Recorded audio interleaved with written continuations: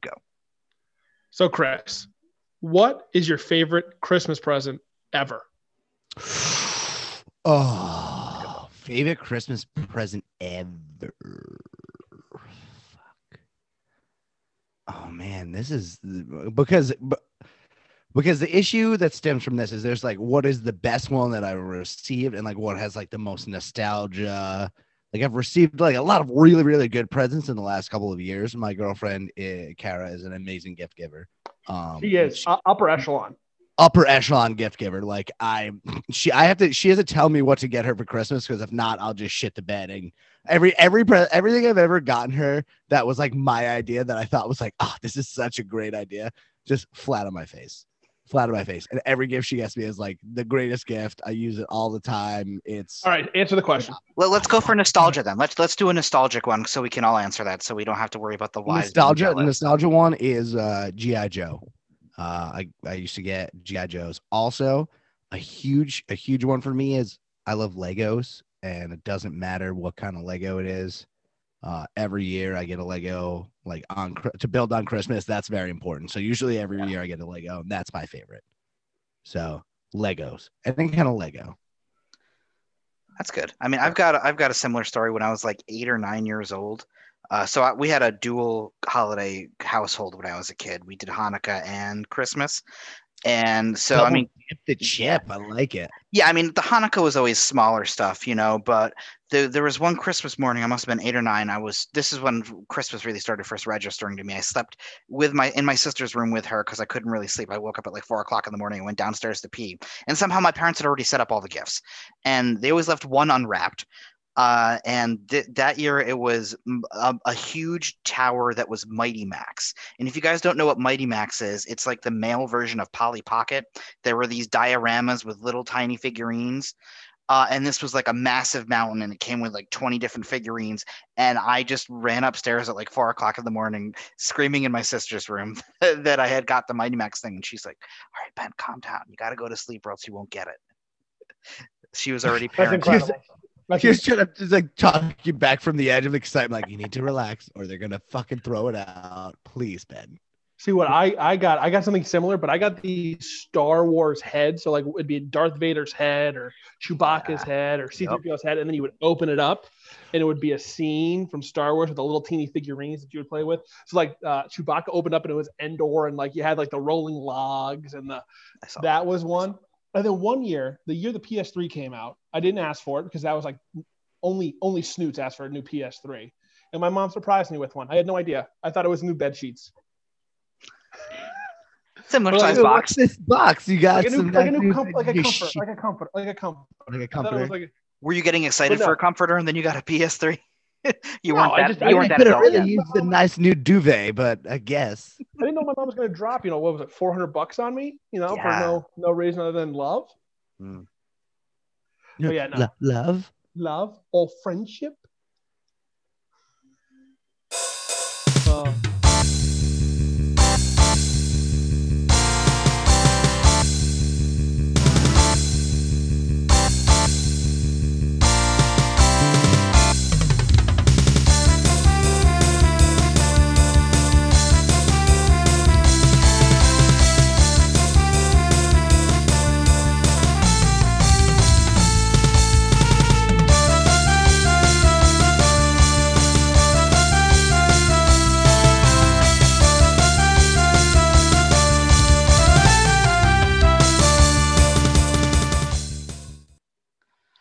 Good evening, everybody, and welcome to this week's edition of the Pining For podcast.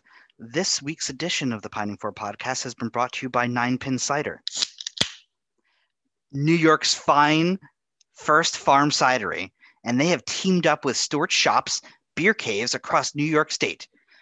Look for 9-Pin Signature 4-packs or 9-Pin's Light Cider Variety Packs for local cider from local farms in all of 134 Stuart Shops beer caves.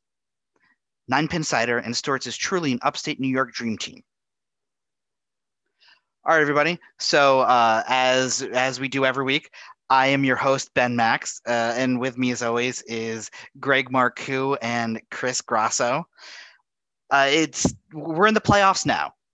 I don't know what to make of it because I'm not in, but other people are. So, what did you guys think of this week? It was kind of disappointing, kind of exciting, a lot of games on the line.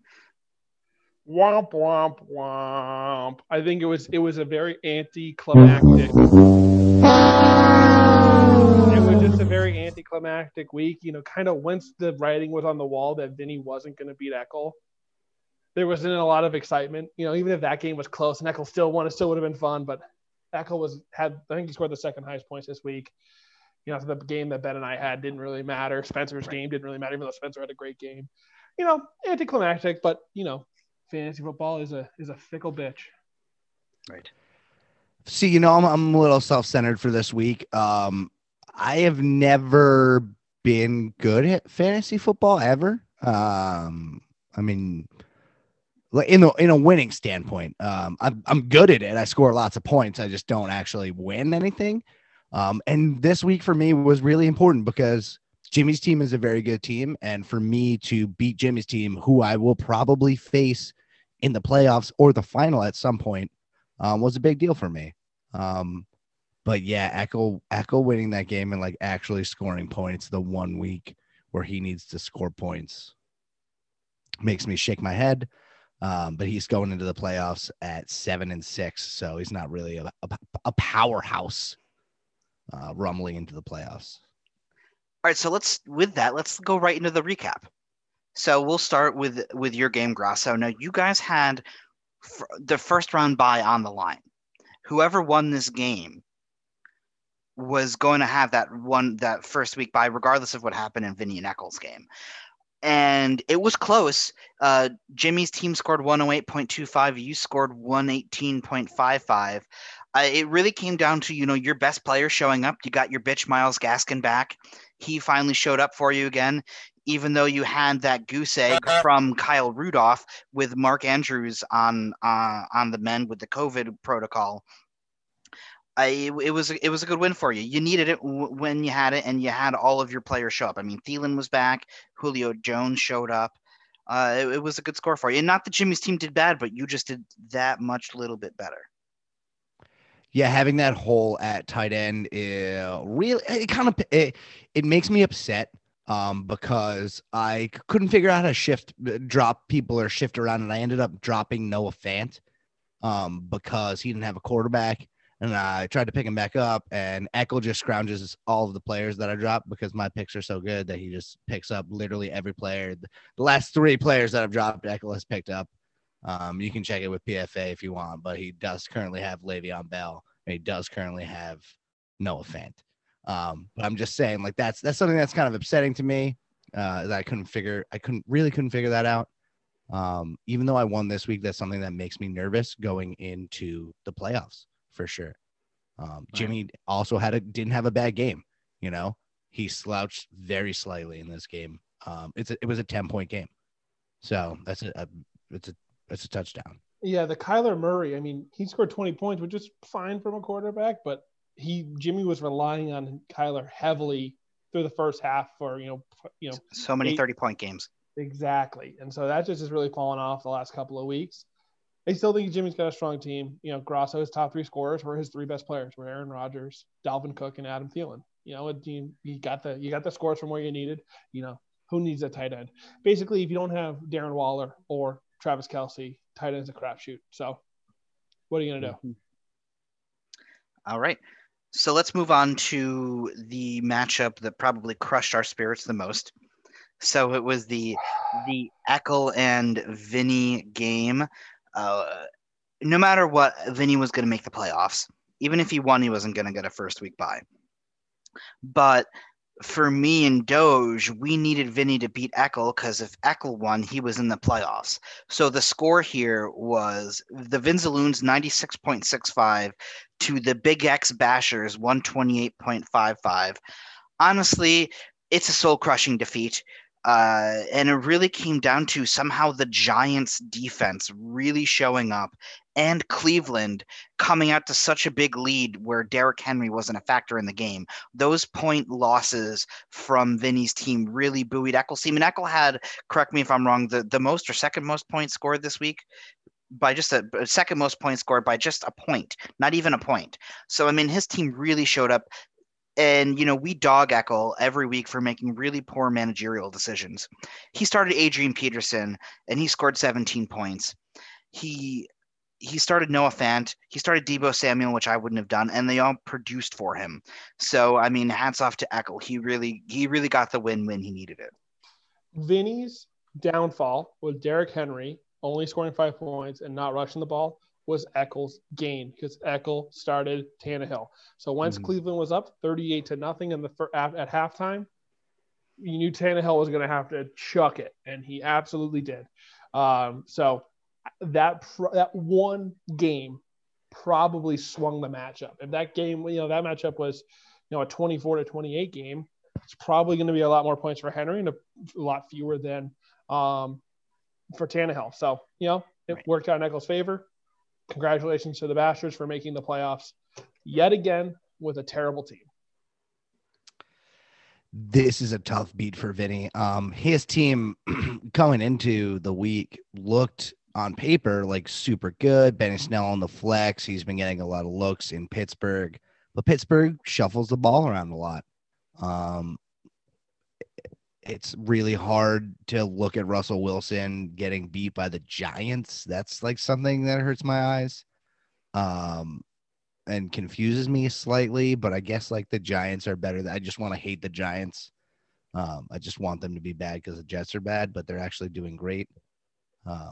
Relative to the NFC East. Relative to the NFC East. Yeah, I mean, yeah, they're doing great for a team that is like big. Like, so I'm imagining like a pirate ship gets captured by a British convoy, and then there's 4 pirates, and they take those pirates and they throw them in like a cage that's like slowly sinking, and they can like they're gasping for breath, and that's the NFC East.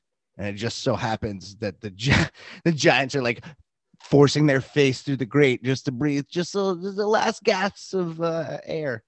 But when they get to the playoffs, they're going to get absolutely crushed. But I just like Greg Eckel. He's in the playoffs and he's going to get absolutely crushed, just like the Giants. His team is flimsy at best. I didn't know where you were going with that analogy, but it ended up working out really well in the end. Listen, neither did I. Okay? It was incredible. Incredible. Sometimes you just work it out while you're doing it. All right. Smoke weed every day. All right, so we're going to move on to some of the less consequential matchups here. So we're going to breeze through them. Fitz crushed Moose's team. Moose has already admitted that he wasn't really playing for anything here. Even though Josh Allen showed up, the rest of his team didn't. I mean, as Doge would say, his team is a doo-doo butta. And, Fitz getting Montgomery back is going to be a big deal going to the playoffs. And otherwise, his team just had a good week, even with Frank Gore scoring less than a point. But yeah, so he got a concussion early. Nothing you can really stop with that. I mean, it's a tough beat that Moose's second highest scoring player was his kicker. So that doesn't really bode well for the rest of your team. No. So we'll just keep it there because, again, inconsequential matchup. Another inconsequential matchup, I guess maybe for mouth breather seeding, the weak side Werewolves and the Keeks to success. Weak side Werewolves scored 135. Huge week. His team's 5 in a row, I believe, wins for him. So he's getting hot at the right time to stave off that mouth breather shirt name. And Keegan's 97.65, not awful, but not good either. You look at Keegan's team and, a lot of double digits, but low double digits, all in the positives. And we've seen a lot of negatives recently, but the weak side of Werewolves, I mean, you have a tight end scoring 40 points, which hasn't happened maybe since Gronk's heyday. It's a huge number. His team did well, even with the Cardinals scoring -3 points. So Dale's got to like where he's sitting right now. Dale's team is definitely rolling into the playoffs. Super freaking hot right now. Nick Chubb is back, and he is the heart and soul of that offense that is just on fire right now. Singletary as his RB2 is kind of a question mark for me going into the playoffs a little bit. But, I mean, we'll see what happens and see if he maybe picks someone else up.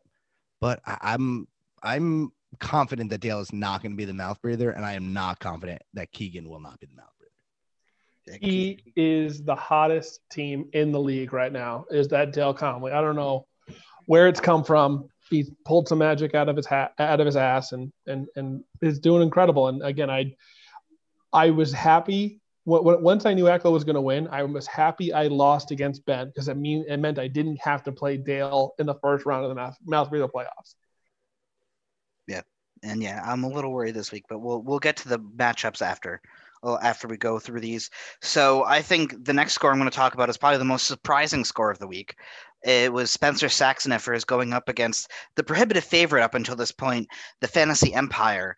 Spencer's Saxonifer scored 119.25 points to Deej's 101.8. I mean, the big story here was Antonio Gibson's injury, who Deej has been relying on, and he got injured early in that game with a really bad turf toe is what they're calling it. So he may be out for the first couple weeks of the playoffs when Deej really needs him. He's been relying on Mahomes and Tyreek Hill, who had okay games for them, but not the world-beating games. And then Spencer's team really showed up. Jonathan Taylor came back. His quarterback is still a shitty situation, but his wide receivers more than made up for it. So a good win for Spencer. Spencer rolling into the mouth breather playoff. His team looks pretty strong. He's got a little bit of weakness at maybe tight end. And like you were saying, Ben, quarterback is a question mark. Goffrey is always a question. But looking at Deej's team rolling into the Alba playoffs, his RB2 is a big question mark right now without. I mean, I guess you put Mostert in, but he's been hurt all season. So is he going to play as hard as he usually plays? Is he going to get hurt again? There's all these questions. He only scored 4.8 fantasy points this week. So do you really want him in as your RB2? His team is still very scary and can go a long way. It's going to be a very interesting matchup this weekend for him. Spencer's team looks dangerous. I mean, those two receivers, you're not going to have you might have one bad game. It's the best 1-2 punch in the entire league right now, for sure. He is the best wide for receivers, without a doubt. Yeah. Yeah. I mean, that scares me. And then Jacobs is probably going to come back this week. Yeah. Spencer's again looking strong. And again, that Gibson injury, like you said, Ben, he's going to be out at least this week. I don't know if anyone's really broken a toe, stubbed the toe, but it is you think a toe, oh, you're fine. No, it's the worst. So I did a little bit of research on turf toe because I didn't really know what it was. It's bad. It's bad. So essentially it is a hyperextension of the joint in your toe. So I don't know if you guys have ever hyperextended a shoulder, an elbow, trying to reach for something, if you were climbing, but it's essentially all of the ligaments, everything is stretched and pulled, and all of that takes time to get back into shape. And it is a question mark amount of time. It's not, well, a bone takes X, an ACL takes X amount of time. It's a turf toe, one of those hyperextensions. It's nothing torn, nothing ripped. It just got it's stretched like you stretched a rubber band, and it's not going to come all the way back. It's going to take time. And it's a really hard injury to come back from. So I will no longer make fun of turf toe. Yeah, it's one of those injuries that doesn't sound bad, but it really is worse than it is. It sounds like something like it sounds fake. It sounds like you have dirt under your toenail. Yes. Like yeah. you stubbed your toe real bad, and there's like a little turf under your nail, and you can't really. You can barely put weight on it. It's awful. Yeah, so we're gonna move on to the worst matchup, the hollowest matchup. The final one, it's the broken clock corollary, my team versus Doge's Wieners Wien Dogs. The score was 98.75 to 76.25, but it was really a hollow victory because it didn't mean anything. I mean, outside of who had to face Dale in the first round and who had to face Spencer in the first round. And, my team did pull it out, even though CEH was a healthy scratch. I started him and they said he was going to be healthy, but he had no touches the whole game. He was active. He was dressed, had his shoulder pads on, had his helmet, just didn't see the field, Yeah. So, I mean, I expect him to come back next week. That they would have put in their report because he was active, but he had some sort of illness. He was sick. He wasn't feeling well. So they gave Lev Bell all the touches because he was like an emergency play if they need it. And they're not going to put that in the game plan because then the team that they're playing is going to game plan for Lev Bell and not CH. Right. And I mean, the only big storylines that really came out of this game was Corey Davis's breakout performance, although they were behind the whole game. So Tannehill had to pass it to him. But, 29 points is great for a receiver that needed it. And the other big storyline is that New England completely demolished the Chargers. So Justin Herbert and Austin Eckler, two of Doge's biggest people that he needed to play well, just didn't. I put that game on and I was like, I hope it's a high scoring game. I hope it's a Cam running the ball, Herbert throwing the ball. And then my Patriots decided to have their best game of the year. Yeah, Come on, guys. It was. I didn't, what my issue was? I didn't call Bill like I normally do. You got to talk to him, Bill. You got to say, hey, listen, Bill, if you could just let it. But you know what it is? It's a rookie quarterback versus Bill Belichick. Yeah. And I don't know what there's some kind of crazy number where like no one like two people under the age of 27 have ever beat Bill Belichick. Yeah, it's I like should the only silly. one. I should have known. It's okay. It's something silly. He's and that's Herbert will bounce back from this game. He is so good. Herbert looks like he is asking your daughter out to the junior prom, but Jesus Christ, can he sling a rope? Like, since he shaved, anyways. No, man, even before it, like he's got like terrible acne. I don't want to point it out, but can we get some? Can we get him a little? He's like 21 or 22. Yeah. Like he's still a kid. He's literally a child. So imagine going up against Bill Belichick, who has more years of experience in the NFL than this kid has literally been on the earth. Yes. He's going to bounce back in this game for sure. So to sum up how the Chargers played against New England, that being said, we're going to move on. That wraps up our wrap-up from last week, and it's the end of the regular season. So I thought it would be a good time to look back on this year. And, we did a lot of things differently. This is the first year that we ever did a PPR. So points were elevated a little bit, but when you look at it, there's a lot of firsts that happened this season outside of just the half-point PPR. Obviously, it was Dale's first season, and he started with a rough patch, but he finished very strong. So I thought it would be good to look back at since I've joined the league, since I was basically the most recent for people that are still in the league, for everybody that's been added in since the original founders of the league, to see how he stacked up against everybody else. So there's 4 people that have entered. It was me, it was Moose, it was Jimmy, and it was Dale.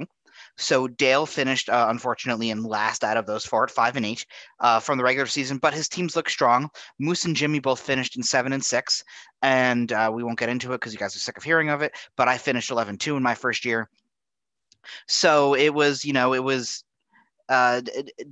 had a good first showing. I don't remember that year, so didn't happen. I'm pretty sure you finished in last place because I named your team the next year. Motherfucker, I know. Osama bin Jeansy Phelps. Osama bin Jeansy Phelps. Motherfucker. Like, what? What's happening? You I had help from the rest of the league because they had cut so deep. One time I wore jean shorts one time. One time too many. And I've only worn them ironically since then, okay? I didn't realize it was for jorts. Every day. Yeah, it was jorts, and they said I look like Michael Phelps, which I'm sorry, I don't look like Michael Phelps, but apparently I looked like Michael Phelps. Can you swim well? How's your butterfly stroke? It's terrible. One time I almost drowned trying to do butterfly. That's a real story. Okay. I swear I took a whole gulp of water. I was on a swim team. I'm a good swimmer. I was a lifeguard. I'm a good swimmer. We were undefeated CYO champions back in the day when I was like 14 years old. That's probably the highlight. I peaked very early. So I can swim. But I was like literally trying to do the breaststroke. They're like, Russell, why don't you try and do the breast? And I swallowed so much water I almost. Oh yeah, no, I can do some good swims, but not the butterfly. It's ridiculous. Okay. Too much coordination. So if this makes you feel better, Grasso, you did set a record for the most points scored ever in our league in the regular season with 1,634, which that's cool. Although I do have to clarify that the top 3 teams all scored more than the original highest score. And that's part of it is because of half-point PPR, but yours is so much higher. The original score was set by Vinny in 2017 at 1488. So, Oh, wow. yeah, so it was 150 points more than what Vinny's was, and so that would mean that you would have had to have at least 300 receptions. Yes, 300 receptions, which I don't know if you did or not. We didn't go back and do those stats because our interns are on holiday leave. So we'll get back to you maybe in the wrap up podcast and tell you if that is accurate. But so yes, you set a record, so congratulations. Some other individual records. We did have the highest score ever. A couple weeks ago, we mentioned it. The Dynasty scored 200.4 points. So congratulations to you, Deej. Again, half point PPR, but still the highest score we've ever seen. Now, we've also seen two of the lowest scores we've ever had, and they were against each other. Week 10, I was gonna say, didn't they play each other in that game? And yeah, they did. Week 10, it was Keegan versus Vinny. Keegan scored 49.1 and Vinny scored 56.3, I think. Now remember, this is half point PPR, so it's even that much more pathetic than any of our other years. But it was, I don't even know what else to say about that. It was bad. Just outright bad, and we should move on. Yeah, which we will. So, the other interesting part is you look at the activity of the league, and this is one of our most active years. It's difficult to trace back because ESPN doesn't trace activity past the year prior. But from what we can tell, we had the most add and drops by one team ever, by the Moose Mayhem, with 79. We're not going to count activates and deactivates because that's a stupid stat, but Moose had 79 for the ad drop, and last year Deej had 74. So it was a little bit of a drop off, but I mean, when you look at Moose Mayhem's activates, we're going to talk about it. He had like 260. It was outrageous. Yeah, that doesn't. I mean, that's a daily tinker thing. That the activations doesn't really matter because Right. you can also activate somebody and then like change your mind, when you're pooping, later that day, and then you change your mind, when you come home. And so the transaction is wild. 70 is a lot. I mean, I had like 50, but 70 is a lot. Well, almost 80. One more and it would have been 80. So, and it's a sort, it's only 13 weeks. So you average that out. That's 5.5, 6 a week or so. And that's so pickups. That's pickups or drops off right. of the wire. Mm-hmm. That's exactly. A lot. Five players a week is a lot. That's a good chunk of your team. There's not that many players on your team. Yeah. So on that note too, the other activity, which I was really happy to see, was trades. So we set a single season record. Doge himself had 8 trades. 8 trades is outrageous in any league. Not just enough. Just total. If you have 8 trades in a league, it's an active league. He had 8 trades by himself. Not 5 enough. with. Okay, well, you have to top it next year. 5 was the previous high. One more real good one. Yeah. Yep. I mean, 5 was the previous high last year by Deej. And as a league at whole, every single team had at least 2 trades, which I've never seen in any league I've ever played in every single team having a trade, which is outrageous. But in terms of the entire team league, we had 23 trades. Now that's, if you individualize it, you had 46 trades, but you have to divide that by half because there's 2 teams in every trade. So just that amount of activity was great. Some of it, was garbage players for garbage players, but there were a few blockbusters here or there. You had the Aaron Jones and Michael Thomas for Duke Johnson and David Johnson and one other player that I'm forgetting. But that, we had some big ones. Todd Gurley for Mike Davis was a big one too, because I'm partial to that. But you saw them all over the place. So it was a big year for everybody. Everybody was active in that, and I love to see that.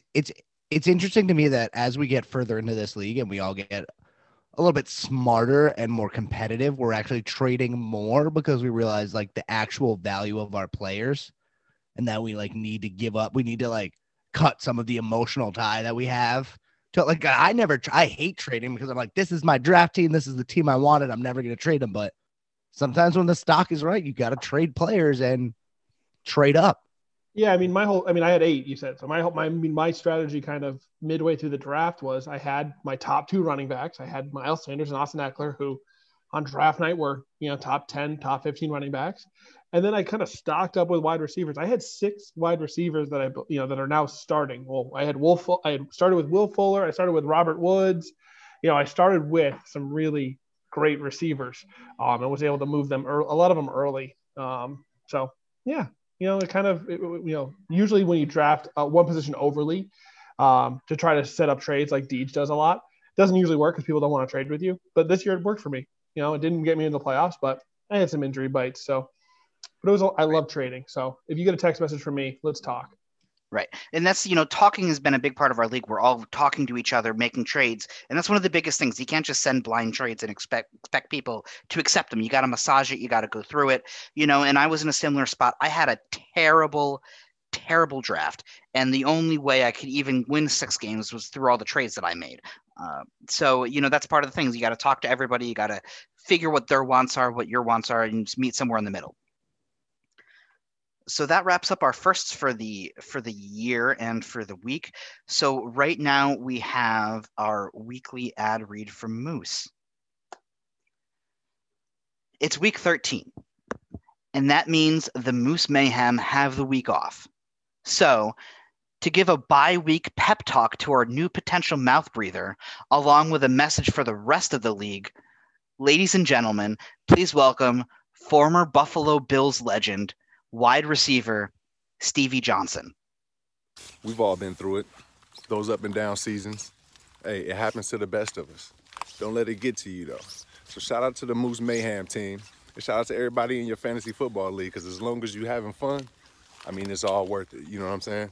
But at the end of the day, going into these final weeks, just set your roster, have fun with it. And if you win, you win. And if you don't, make sure you got some Mentos on deck. All right, peace. That's all I got for you. Why so serious?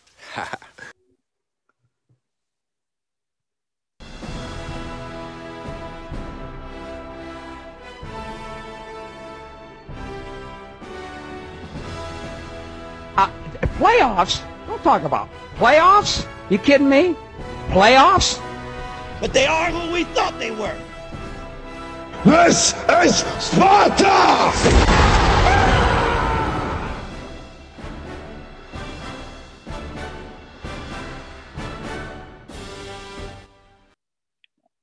All right, so oh my God! Before we go into, let's talk about that ad read. He got a cameo. Did he pay for a fucking cameo? That was incredible, dude. That was so fucking good. So that message was literally paid for by a guy who had a Stevie Johnson jersey in college. That's like really cool. That's a really cool thing. Moose, you have to email us the cameo after you hear the podcast. I would love to see that. He emailed it to me, so I'll forward it to everybody. Oh, but yeah, I love it. That was so good. Oh my God. Joe asked me to capture your faces. By the way, you guys made great faces. I thought you were gonna do some voice acting. Yeah, and you let it slip like a little bit before we played like a tiny clip. I had no idea what was going on. I thought it was like a commercial that he had like previously filmed. Was he walking around like in a tracksuit? What was the whooshing sound? I don't know. Yeah, no, he was. It looked like he was walking around a pool or something in the video. Oh my God, so good. Joe Formusa, it's fucking 10 out of 10. All right, let's talk about the fucking playoffs. I'm amped up right now. That was a great idea. That was fantastic. So we're gonna go into some power rankings before we talk about the playoffs, and we divided them into the Alba and the mouth breather. So we're going to start with the Alba. I'm just going to go 1 through 6. Or sorry, I'm going to go 6 through 1. And then we're going to talk about it. Then I'll do 6 through 1 for the mouth breather. And this is most likely to win, most likely to go as far as they can. So coming in at 6 is no surprise. It's the Big X Bashers. Number 5 is the Fantasy Empire with that Antonio Gibson loss. Coming in at 4 is Show Me Your Titties. Coming in at 3 is the Vinzaloons. And no surprise with the bye weeks, number 2 is the Fitz Magic. And number 1 is the 2 Beers Too Deep. I believe you got the top 2 mixed up, Benjamin. Did I? I don't think so. No, that's the one you sent me.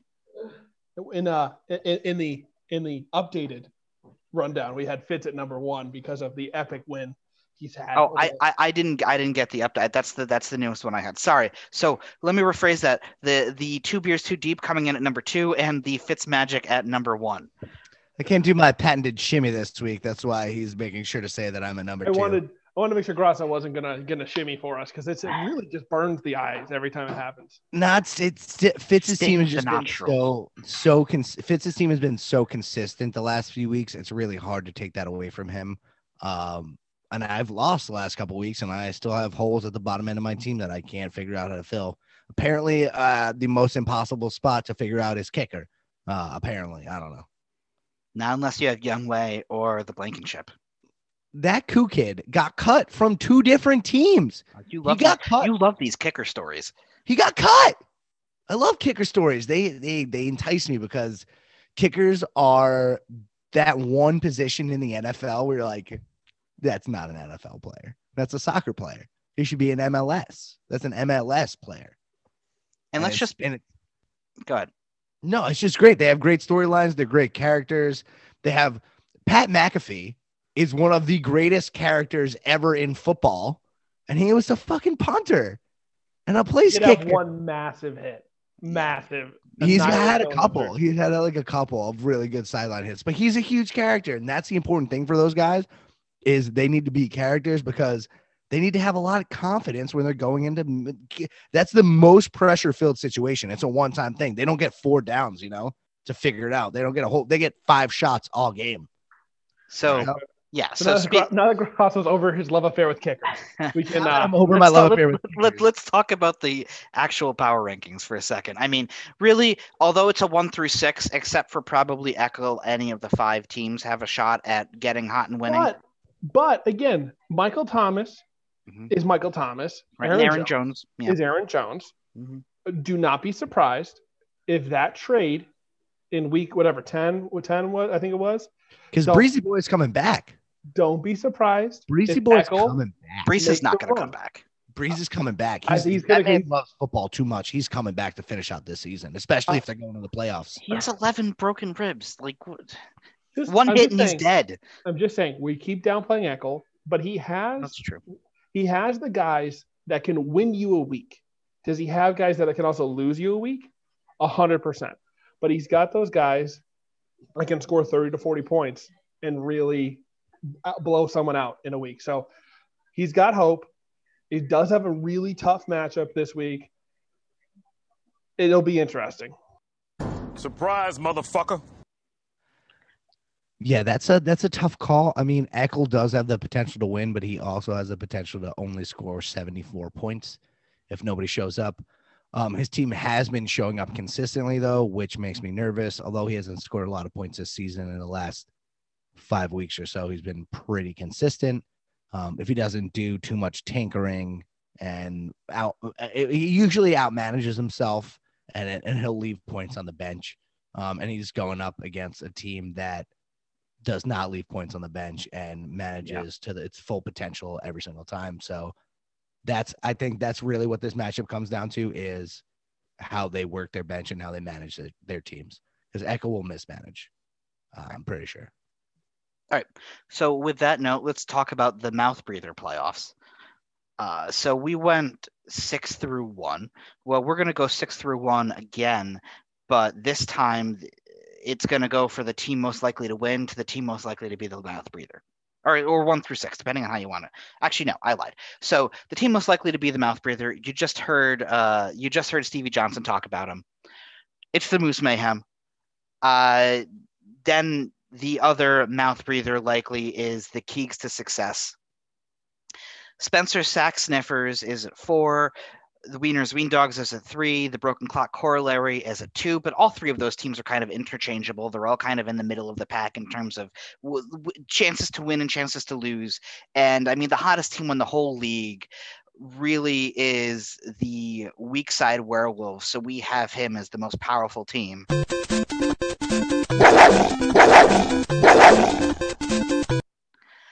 So it could be anybody's team. I mean, you only need 1 win, and Keegan and Moose have buys, so it's really down to 2 of these teams this week to win and get out there. So we'll see where it goes. So I always say with a mouth breather, you want to win your first game because once you get that one loss, it gets in your head. Yeah. And you're like, I Mhm. can't lose again. Snowballs. It's Because if I snow. lose again, I end up in the mouth breather final and anything can happen. Jason Witten can throw a touchdown to Des Bryant and you can lose the mouth breather playoffs. That's weird. That seems very specific. Did that happen? Did that happen to you, Gregory? It did. It did. I did finish in 11th place one year. Because of fucking Jason Witten. shitty. It was his last season. They just threw him a touchdown for like shits and giggle. Oh, you want to throw a touchdown at your last season, Witten? And then he fucking came back anyway. Twice.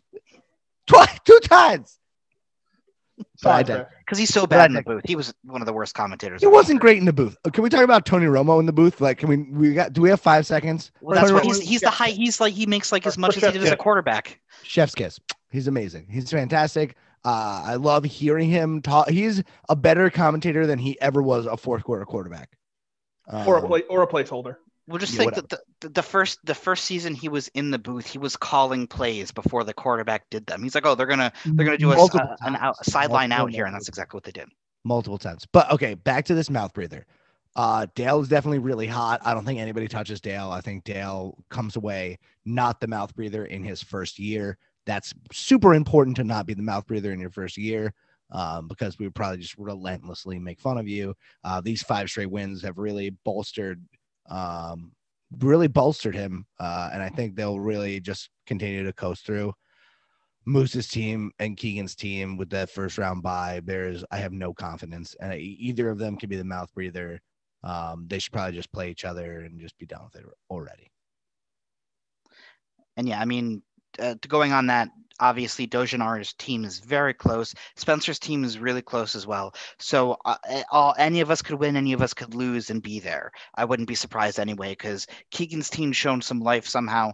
Sometimes Moose with that loss of CMC probably for the rest of the season is going to be really tough. That'll be tough to recover from, but Moose got a cameo from a random Bills wide receiver. I mean, anything can happen. It is true. That is true. All right, so let's talk about these matchups coming up this week. So first things first, last week our matchups, when we made our picks, it didn't go well for Joe. He went 2-4. It especially did not go well for Doge. He went 1-5, which definitely is the worst single week of picks we've had so far. I picked with my heart and not my head. Okay. Okay. It's still 1-5. So the more crushing thing is I did a point evaluation of all of our picks for the season so far, and now in third is Doge at 27-21. Grasso is only 1 game ahead of him at 28-20, and then I am far and away ahead. I am 31-17 right now. That's only 3 games. If I would have picked myself for the 6 weeks that I lost, I would be ahead by 3. But you didn't. But I didn't. I did pick myself last week and I won. You did, and so did I, and I won as well. So yeah. So with that being said, let's go right into you. You guys want to do Alba or mouth breather first? Mouth breather. Mouth breather for sure. 100%. I want to talk about those losers. Okay, that hurt. So we'll start with Doge and Spencer's matchup. This one next week, it's going to be close. The matchups themselves are actually pretty favorable. I'm bringing it up right now, and you see Devontae Adams against Detroit and Hopkins at the Giants, and the Giants are really hot right now. So you could see either of those players kind of sinking. And the Chargers, the Chargers are going to have to bounce back from 0-45 against one of the worst defenses at home in Atlanta. And, teams going from the East Coast to the West Coast always perform poorly. So I wouldn't be surprised if Herbert has another 30-point game, if Eckler comes back a bit, if DeAndre Swift actually gets starter snaps for you. I think it's going to be a good game for you, Doge, and that is why I'm going with the Wieners Wien Dogs as my choice here. Grasso, what do you think? Okay, so here's my one really big thing with Wieners Wien Dogs. I love Justin Herbert. He was on my team for a while. He's playing great. Austin Eckler looks great. DeAndre Swift is rookie, looks fantastic. And then your team kind of falls off for me. Calvin Ridley is a wide receiver 2. Justin Jefferson is a wide receiver 2 on their team. Technically, I know they've been doing fantastic this season, but technically they're the second look on their team versus a Los Angeles Chargers defense that's been looking relatively good and a Tampa Bay defense that's been looking relatively good all season. I think those two receivers have kind of a tough week. I'm going with the Spencer's sack sniffers. Aaron and Doge. I think it comes down to the running backs. If you look across our teams, they're fairly even. And there's a lot of teams playing each other. So, like, he's got Matt Ryan starting right now. I have Justin Herbert. They're playing each other, so on and so forth. So it'll be interesting because there's going to be a lot of head-to-head matchups in our matchup. I think our receivers are pretty even across the board. He's got the number 2 receiver. I have the number 4 receiver. He has the number 7 receiver. And the number 24 receiver, I have 11 and 14. So we have very strong receivers. I think it's going to come down to the running backs. Jonathan Taylor starting to look like the Jonathan Taylor that was promised. Josh Jacobs could come back. That'll be exciting for him. And hopefully I have Swift coming back, Eckler coming back. I think it's going to come down to the running backs and maybe a kicker and a defense. Who knows? I have a feeling that this is not my year. I'm going to pick Spencer as well. I have a feeling that I may be that team that loses the first game, has my confidence slashed, and then I lose the second game, and then I'm playing Moose in the final. That's what I'm worried about. Boy. So that is some doom and gloom from the Wieners Wien Dogs. We'll see how that plays out. We'll move to the other mouth breather game this week, the Broken Clock Corollary against the hottest team in the league, the Weak Side Werewolves. Now, the knee-jerk reaction here is to say that the Weak Side Werewolves are going to blow out my team. But when you look player to player, a lot of it can change. I'm sorry, for some reason it keeps bringing up Spencer's team. Give me a second. But I mean, you're looking player like team to team. I have a feeling that CEH is going to come back strong. He didn't play at all during his snaps last week. Kenyon Drake has been really consistent. Brandon Cooks is now the number 1 option for Deshaun Watson, who, as I keep saying every week, is having a sneaky great season. Hawkinson has been consistent as a tight end can be. Corey Davis has been kind of had a breakout game last week. We'll see where that goes for him. On the other side, I know Dale has Chubb, and he's been great, although they are facing Baltimore. And AFC North matchups are always brutal against both teams. So having Lamar Jackson, having Nick Chubb against each other, I have a feeling that neither of them are going to perform that great because that's how these teams play each other in these matchups. Devin Singletary doesn't scare me that much. I do, however, think Darren Waller and Deontay Johnson are going to continue doing well. That being said, I am going to go with the homer pick and pick the Broken Clock Corollary this week, just because that's how I am. Doge, what do you think? He has a high floor. You have a high ceiling. That's how I would describe this game. Mm. He's got he's got the Deontay Johnson. He's got the Keenan Allen, Keenan Allen, besides last week, is going to get, 10 to 15 targets a game. Chubb is going to get you 15 to 25 touches a game. Darren Waller is going to get you the same, good number of targets. You have the boom. You have a lot of the boom players. Brandon Cooks can score whenever, can have a huge game. Corey Davis, like he showed last week, can have a huge game. Hawkinson can end up with 2 or 3 touchdowns. I think I'm going to back up what I said last week. I think Dale's going to go 6-0 to end the season, and hop out of the mouth breather. So I'm going to go with Dale. All right, Grasso. I'm looking at these teams. There's question marks at RB2 on both sides, really. I think his wide receiver core is a smidge better. I think Waller's going to keep having great games. I think Parker can definitely produce. He's on a roll, and I'm sorry, Ben. I'm going to stick with the weak side Werewolves this week again for the 3rd week in a row. 4th week. Have I picked him to win every week that he's won? I'm looking back right now. Yeah. You've picked him every single week that he's won. Interesting.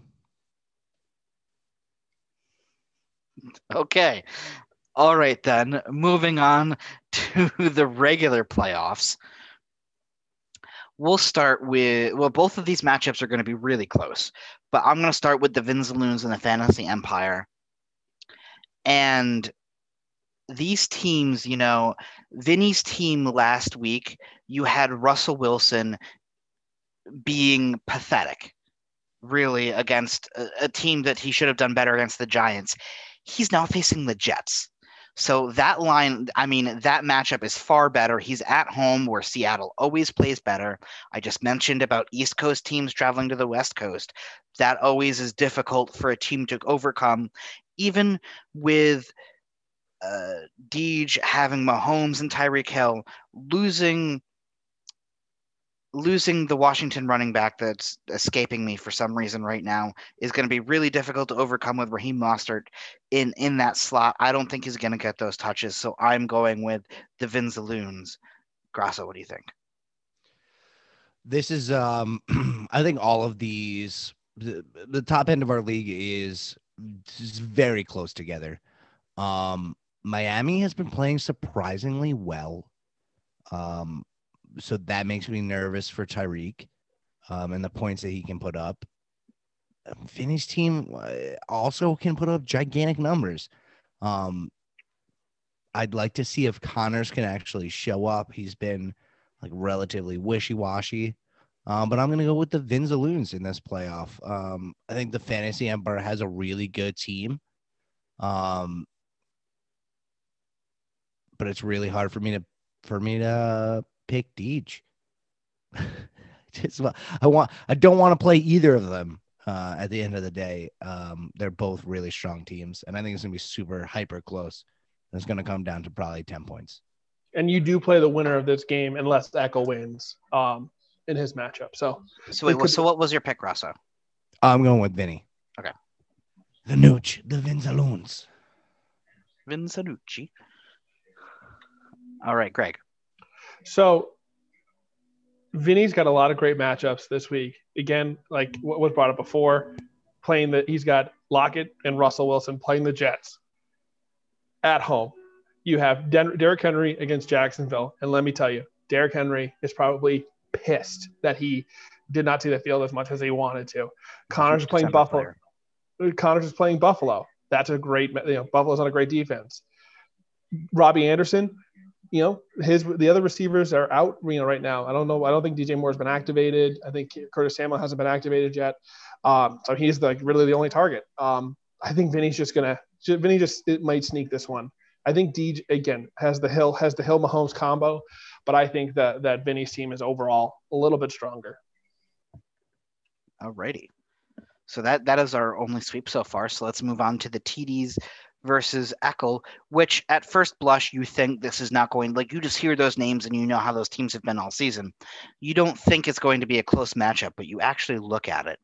And I think this is going to be a matchup that's within 5 points of each other.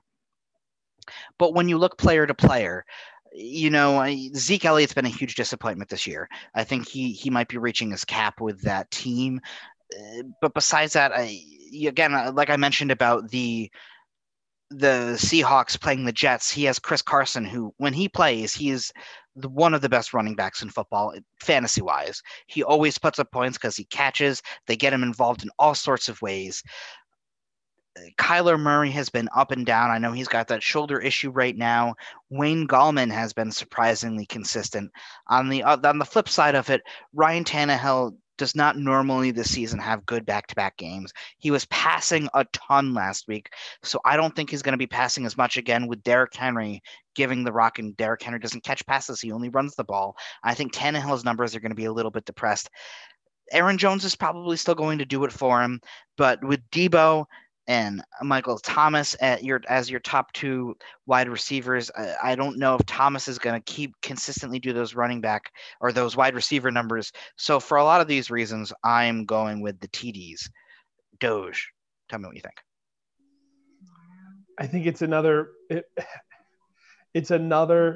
really good matchups versus really tough matchups. You're right. Carson is playing. Carson and Elliott are playing New Jersey or the New Jersey Jets because they're so bad they've moved to New Jersey. And they're playing this, and Zeke's playing the Bengals. And I love it. I love that we say Zeke is disappointing. I think we can all agree he's disappointing. He's still the 9th running back in fantasy football.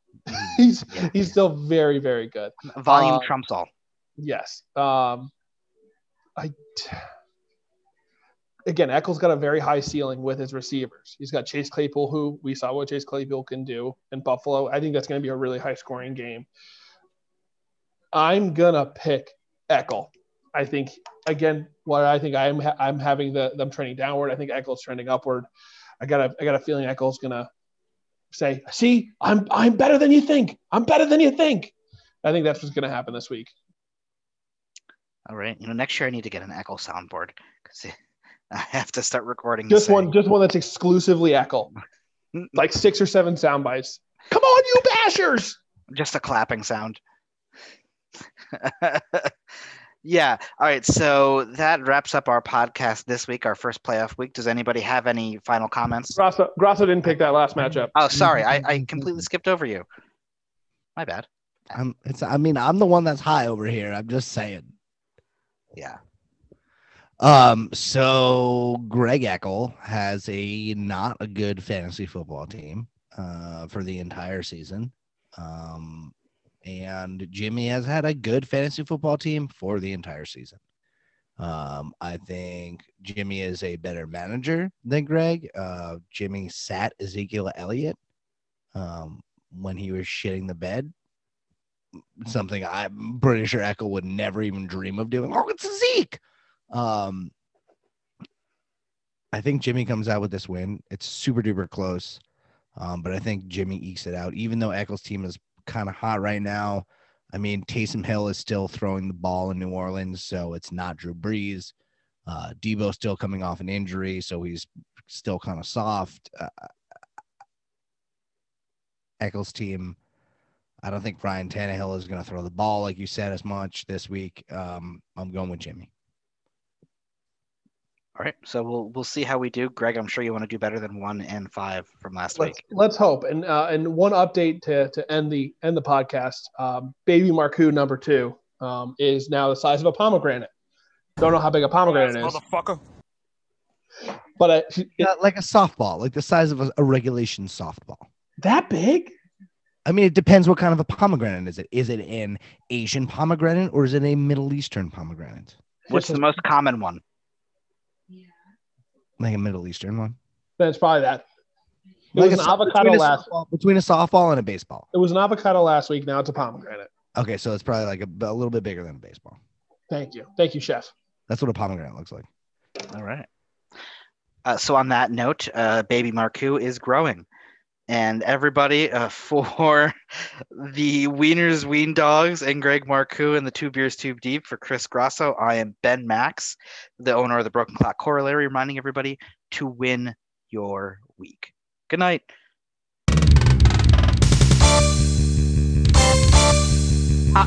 Playoffs?